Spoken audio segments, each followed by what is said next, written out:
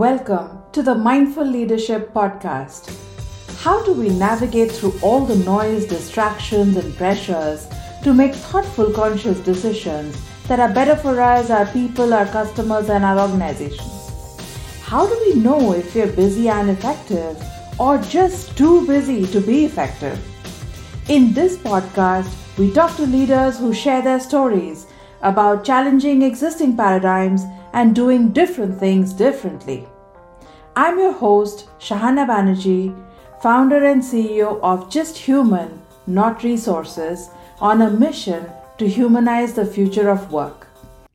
In this episode, we talk to my friend and fellow disruptor, Katie Keating, founding partner and co-chief creative officer of Fancy, a woman on a mission to break taboos, normalize the normal, moving the cultural needle one stereotype at a time. Katie, welcome. Welcome to the podcast. We're so excited to have you. Well, thanks very much for having me. It's a great podcast series. I love the idea of thinking about leadership in a mindful way.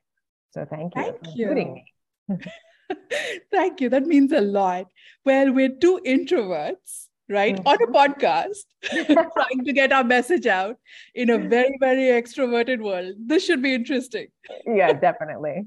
So let's dive right in. You've had an amazing career from working with some of the top companies in the world in the creative space to building the company that you always wanted to work for. Mm-hmm. Yes. So tell us a little bit about your story and your journey to get where you are and the people and the influences and experiences that have shaped you. Sure. I was always considered creative, even as a little kid, although that was not always considered a compliment. Early teachers would use the word to explain to my parents why I didn't do the assignments the way they were instructed to be done. I was always looking for a different angle or trying to see something that nobody else did. And I was also a super independent kid. I lived in this somewhat rural area near Chicago, and I would deliberately get myself lost in the woods so that I could have the adventure of finding my way back and seeing what I would see along the way. As it turns out, that's a little like making something out of a creative brief. You're like lost in the woods and you have to find your way to something meaningful out of that. And it was really that ability to try to look at things from other angles is really what's helped me, not only as a creative person, kind of doing the work of being a copywriter, which is my background, but also in the creativity that's required to build this agency and to do things a little bit differently, well, a lot differently. After I studied psychology in college, and I knew I wanted to be in advertising, and I knew I could not draw, but I wanted to think up ideas. And a friend of my family's who worked at Leo Burnett explained to me that I was a copywriter and, could she share my portfolio with anyone? And I was just like, portfolio? What? What's a portfolio? What's a portfolio? And went to a school called the Portfolio Center in Atlanta. And that was just the business of advertising. I was moved to New York to seek my fortune. And the deal I had with my parents was I had 1 month to land a full-time job in New York, or I had to go back to Chicago and try it there because they were not going to bankroll my lifestyle in New York City. And so on like the 26th day, I got a job, and it was a real learning experience. I kind of bounced around, moving my way up the ladder and trying different kinds of accounts because I wanted to have the experience of different categories. So when I decided to found Fancy with Erica in 2011, we just knew lots and lots of women in advertising. And we knew lots of women who had left advertising. We started to wonder why that was, thought about it, and we realized they're the crushing hours and the travel and the kind of selfish competitiveness that is intrinsic, especially in the creative department. It's not a very conducive place to like having a life outside of the agency or a family. And of course, there was also the explosion of Me Too. So all of this was happening, and we were thinking about all this as we were sort of thinking about starting our agency at the same time. And then I think one of the kind of explosive moments and real push to say, let's just do it, was when we found from the 3% conference that only 3% of creative directors were women. Oh my goodness. This was 2011, and we could not believe it. And then, we thought back to, well, yeah, look around. Like, there were women when we started, when we were junior. Erica's an art director. And like I said, I'm a copywriter. And when we were juniors in the industry, there were other women around, maybe not as many as men, but not 3%. And then we realized that they were just peeling off as they got older, as they became more expensive, as they started to have families. Either they realized it themselves and quit and found something else to do, or the agencies pushed them out the door. And then we looked around and we realized that of the 3% that were there, not many of them were older. Wow. And I was 40 when we started the agency, and Erica was 46 or 47. And we realized that it was a matter of time before we would be fired. Didn't matter how good we were at our jobs, didn't matter what accounts we were working on.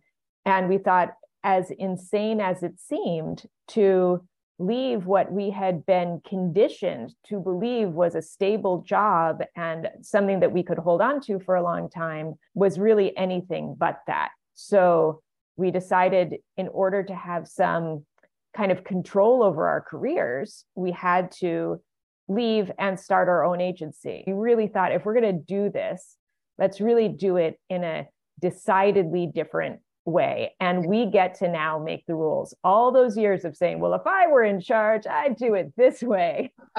Now, like, we couldn't walk away from that opportunity to really do it our own way. And we figured, if we try and it fails, at least we will have tried it, and we can go get another big agency job somewhere. There is such a profound lesson in there for all of us, because we all tend to hang on to things longer than we should, right? Out of fear. Totally. Yeah. Of what we might lose.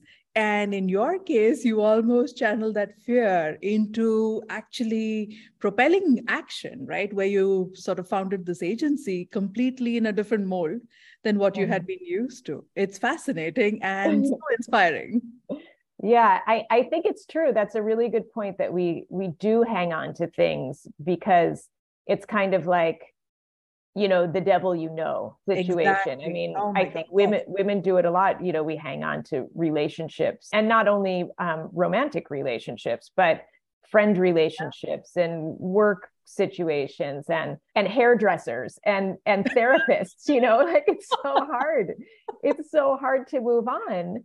But when somehow you are able to pull yourself back a little bit and really look objectively at the situation and see, like, is this a good thing for me or not? Yeah. Then, the big thing for us too is realizing that even if it didn't work out, it was going to be okay. Yeah. It was okay that we would fail, So, I mean, fortunately we didn't. And so that's all good. I'd love for you to talk a little bit about that decision-making process to actually take that leap, right? Because, I mean, we all get stuck, right? We all get stuck at that point. And, as you're weighing options, the devil, just seems right. a lot, better for whatever ridiculous reason. But so tell us a little bit about how that decision-making process was for both of you, and how you landed in a place where you said, okay, we've got to do it. Otherwise, we'll regret it.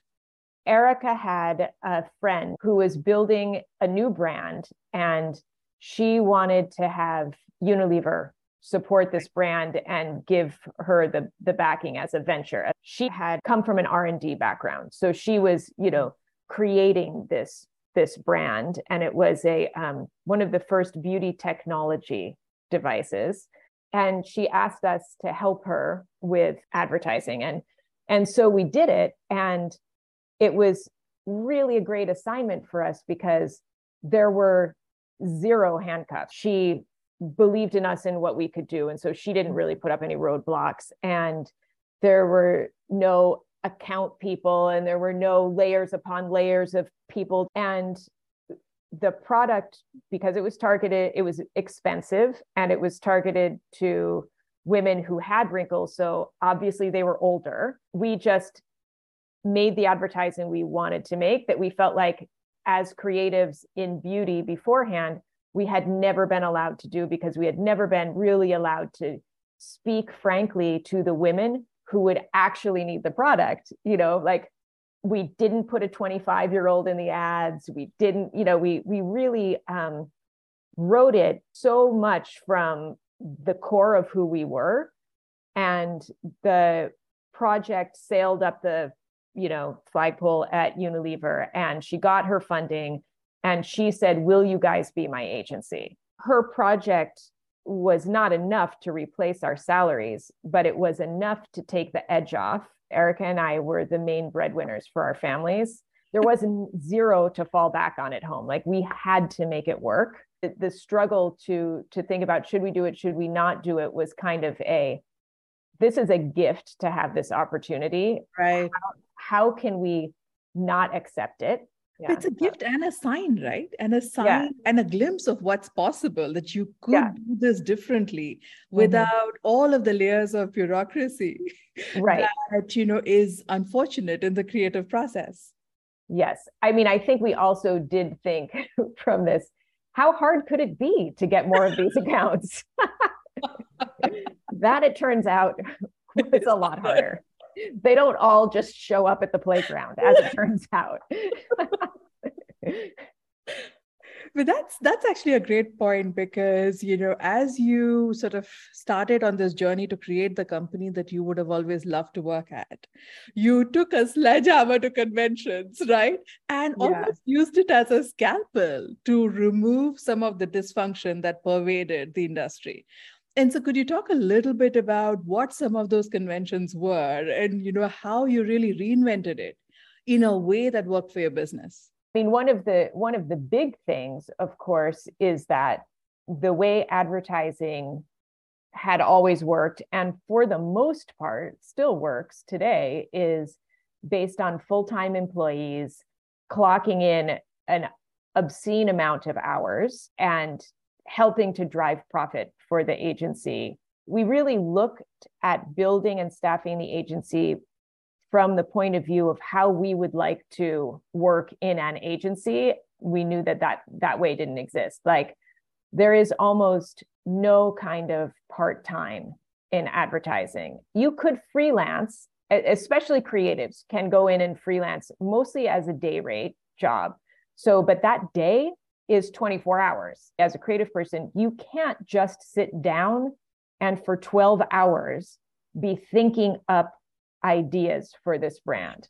It doesn't work like that. Either you've got to switch your brain to another project that you're working on, or you have to go take a walk, or go get an ice cream cone, or go, do something. And so we wanted them to build their own schedule. And because pretty much everybody that we work with has been in the industry for a while, we know that they know how to manage their time. There are a lot of moms who leave advertising when they have babies, and mothers are really efficient with time. They know how to switch gears, and they know how to get something done when there's an hour here or an hour there. We wanted to offer that as an opportunity for them to manage their own time. If you are a grown-up, I do not need to tell you that you have to work between 9 and 5. I don't care when people work, as long as the work is done and it's done well. It also allowed women to work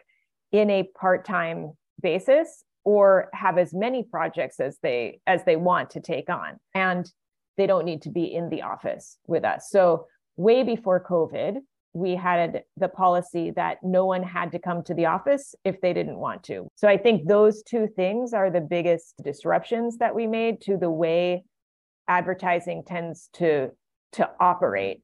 it's really so interesting that you were able to draw from your previous experiences of seeing all these women leaving and knowing that they were looking for fulfilling work, but perhaps not quite finding it in what they would love to do normally.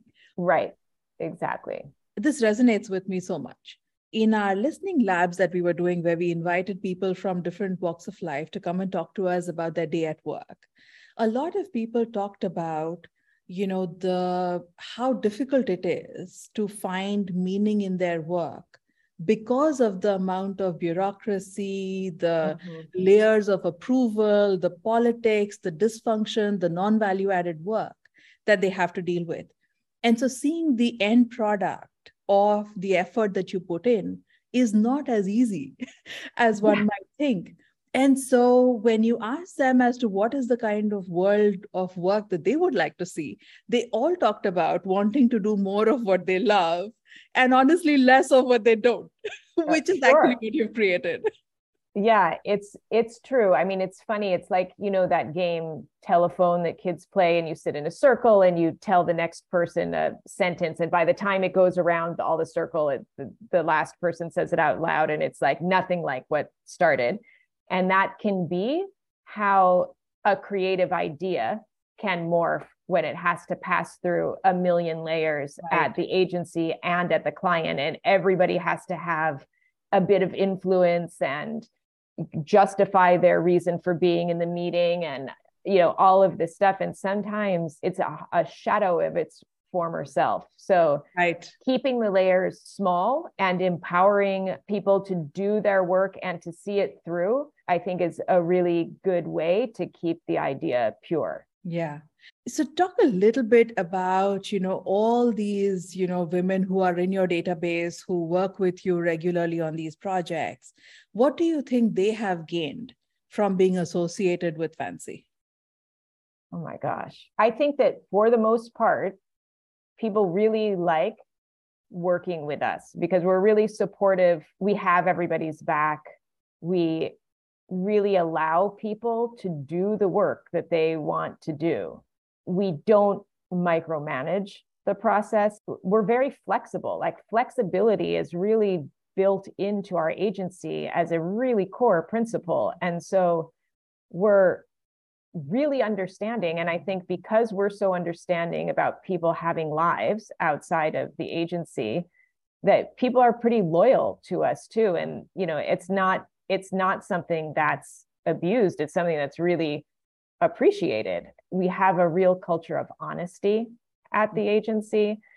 I think that's really interesting because what you're saying is not just flexibility. It is so much more. It's autonomy.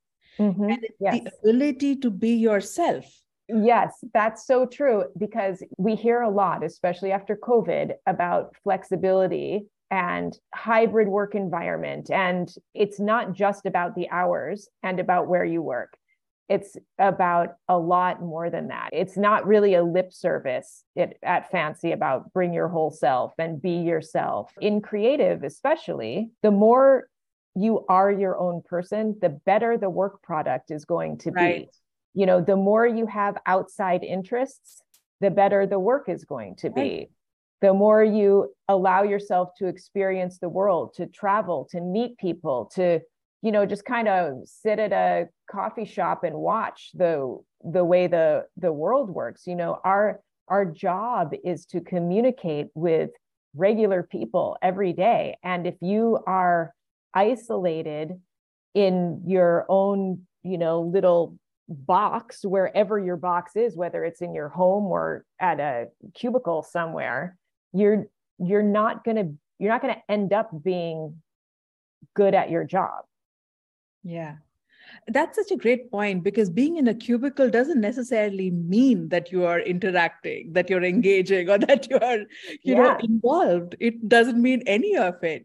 It's essentially creating the environment for people to seek out other experiences, other people, diversity is what makes that, difference in terms of innovating or being creative. Yeah. It makes so much sense. So you talked a little bit about, how it landed on the people who work with you, who are part of your network.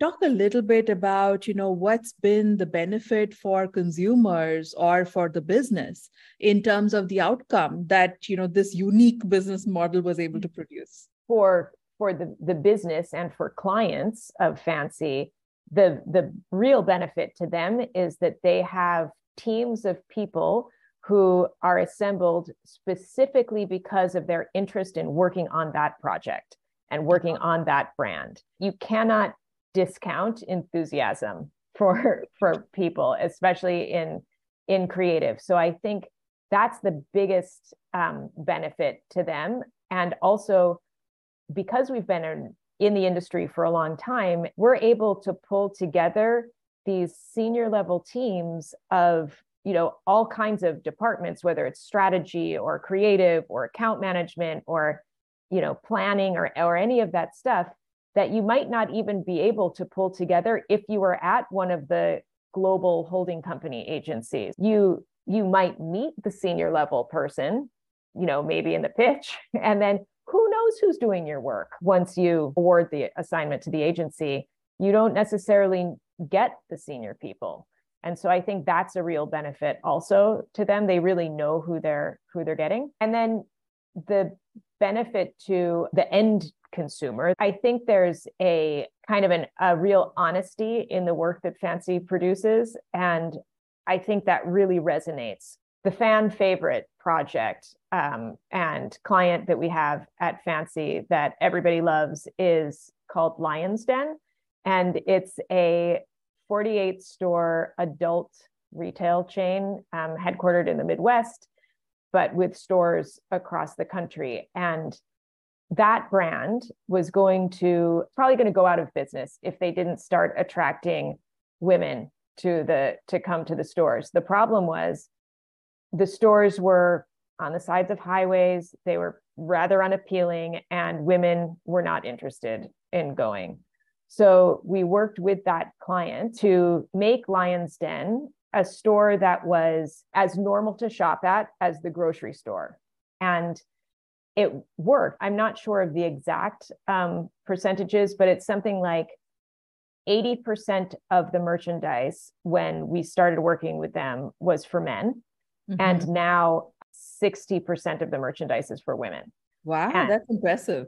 Yeah. And we've only been working with them for 5 years. Lion's Den is really doing their part to change the conversation and change the cultural conversation. And we're really happy to be a part of that with them.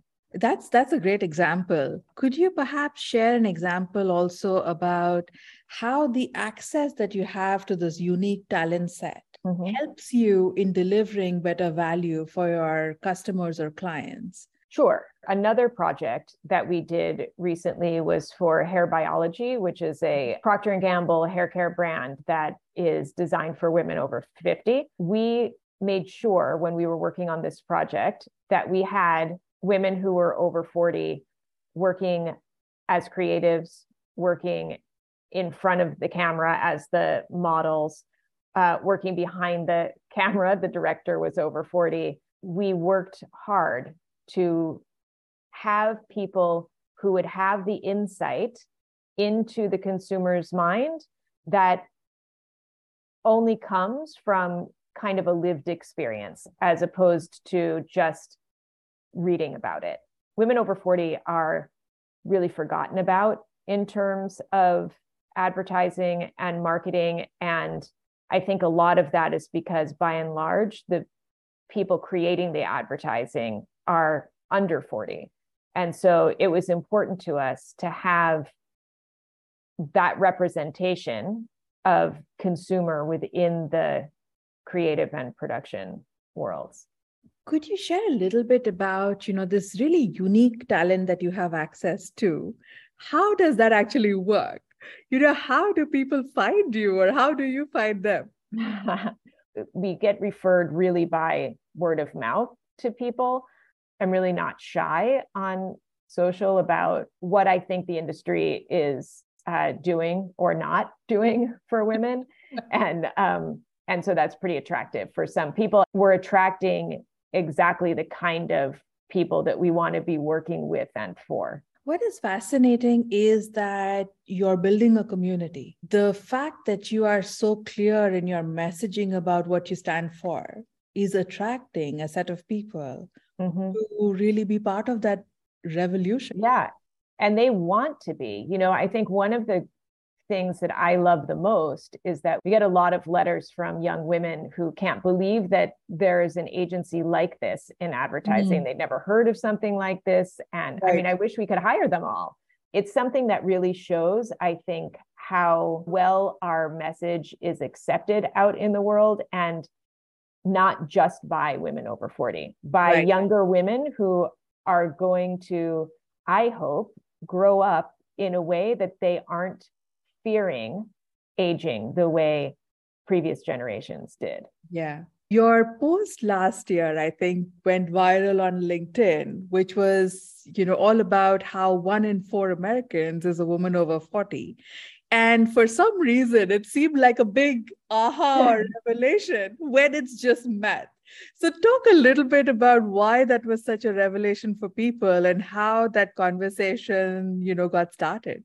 I think it was such a revelation to people because there is such little representation of women over 40 in popular culture. And that's, movies and TV and advertising and all of, rolling all of media up into one ball, that we've been conditioned to think that we are a really small population. We are a really small portion of the population, and we're not. And it's kind of like a larger scale version of, as women, we are told to be small individually, to take up less room in the room, to be quieter.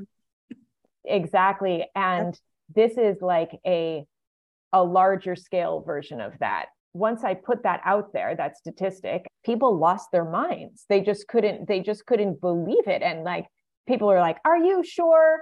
And then I, explained like, yes. And here's the census website that, proves out the math and, whatever. But I think people felt really good about it, because they were like, yeah, yes, we are a powerful cohort. And you did some research, right? So you did some really fascinating research with, I think, 500 women. So talk a little bit about some of your insights from the research. We interviewed 500 women over 40 because we had this thought in the agency that women weren't being represented, and that when they were, it was, kind of a dated display of what a woman over 40 was. Let's just see what regular women over 40 have to say about it. Well, they were pissed.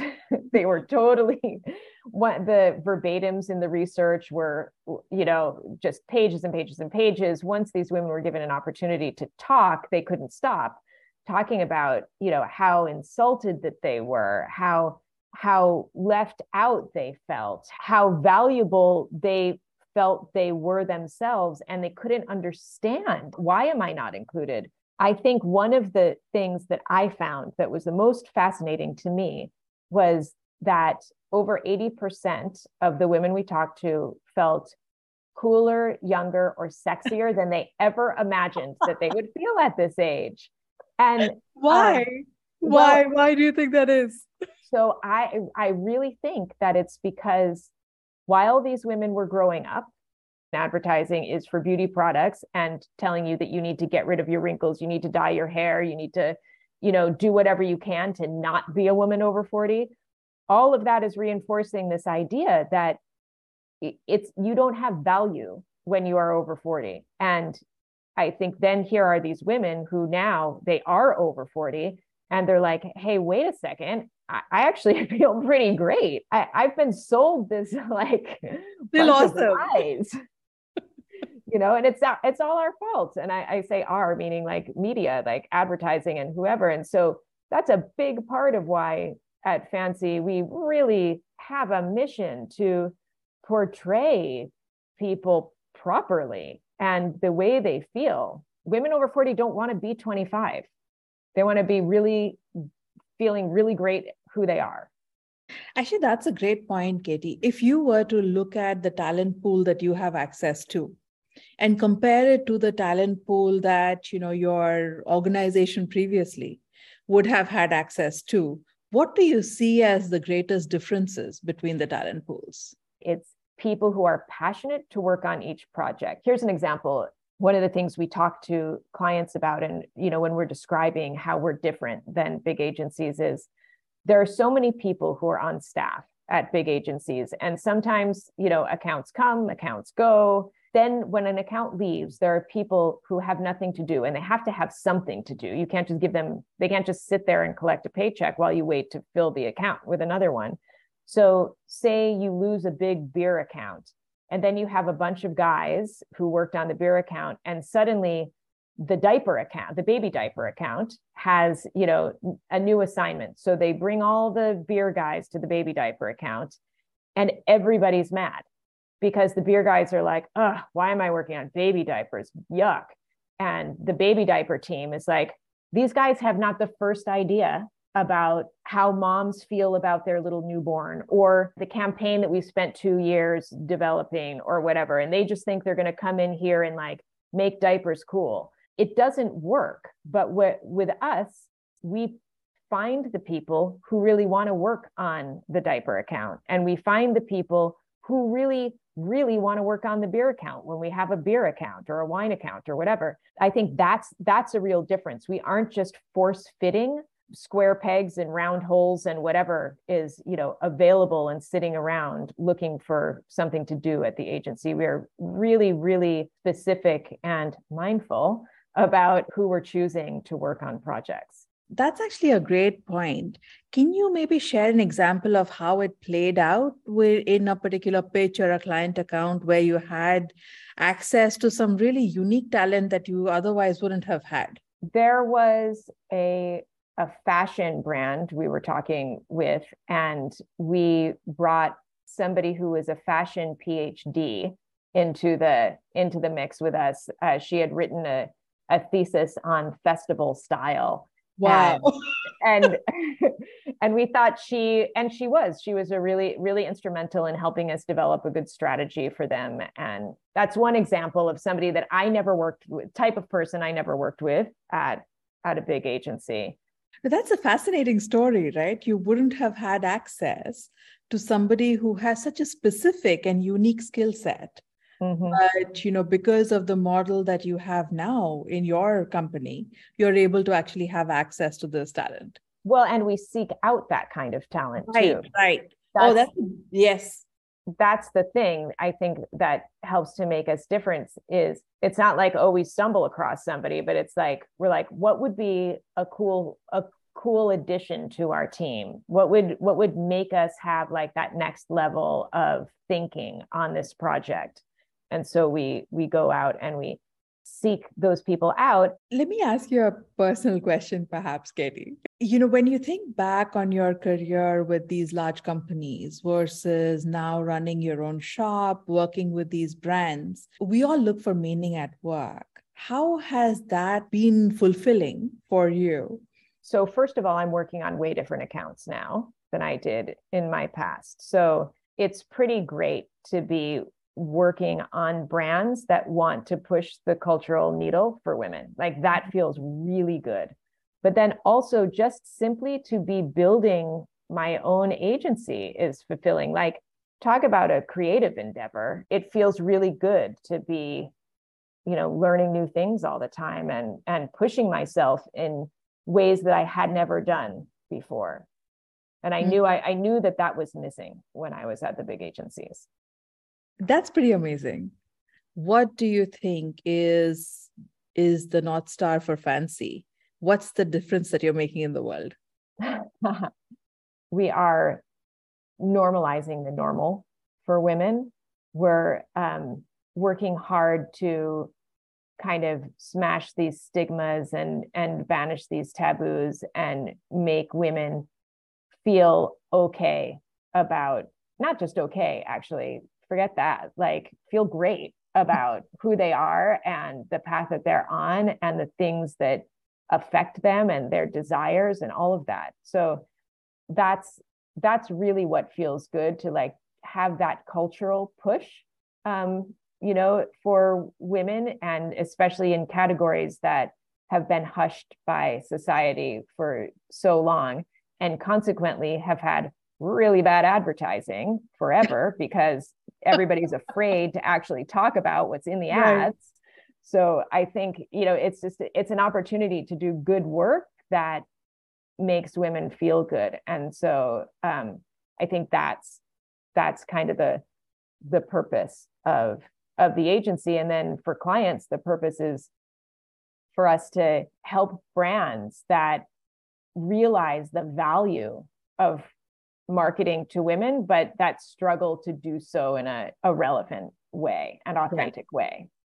So it's both. It's nice to be able to, have the two prong, the benefit for the consumer, the benefit for the client, and then also to create this environment for people to work in a way that feels good for them. So it's really, we always say it's like for brands, for women in the world, that Fancy. Where did the name Fancy come from? Literally out of the sky. I don't know. It just popped into my head. Erica and I were bouncing around ideas and we came up with a lot of agency names and it just came. And we were like, yep, that's the one. Everybody asks all the time, where did it come from?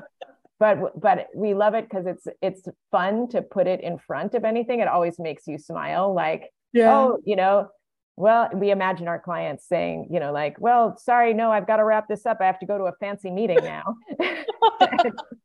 And I just got a fancy invoice. Oh, this is great. If you had one piece of advice for our listeners, fellow introverts, women over 40, what would that be?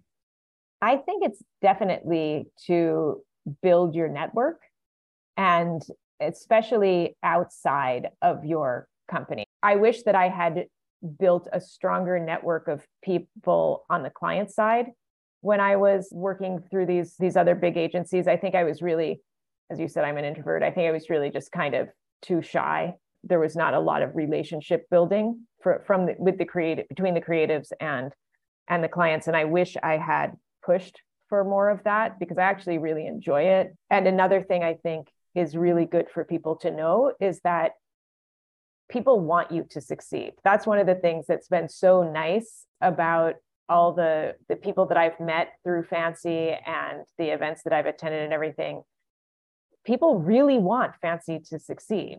Women who work in the industry, women who don't, anybody, you can ask or I can, and I do ask lots of people for advice, and people are very willing to give it. They want to help.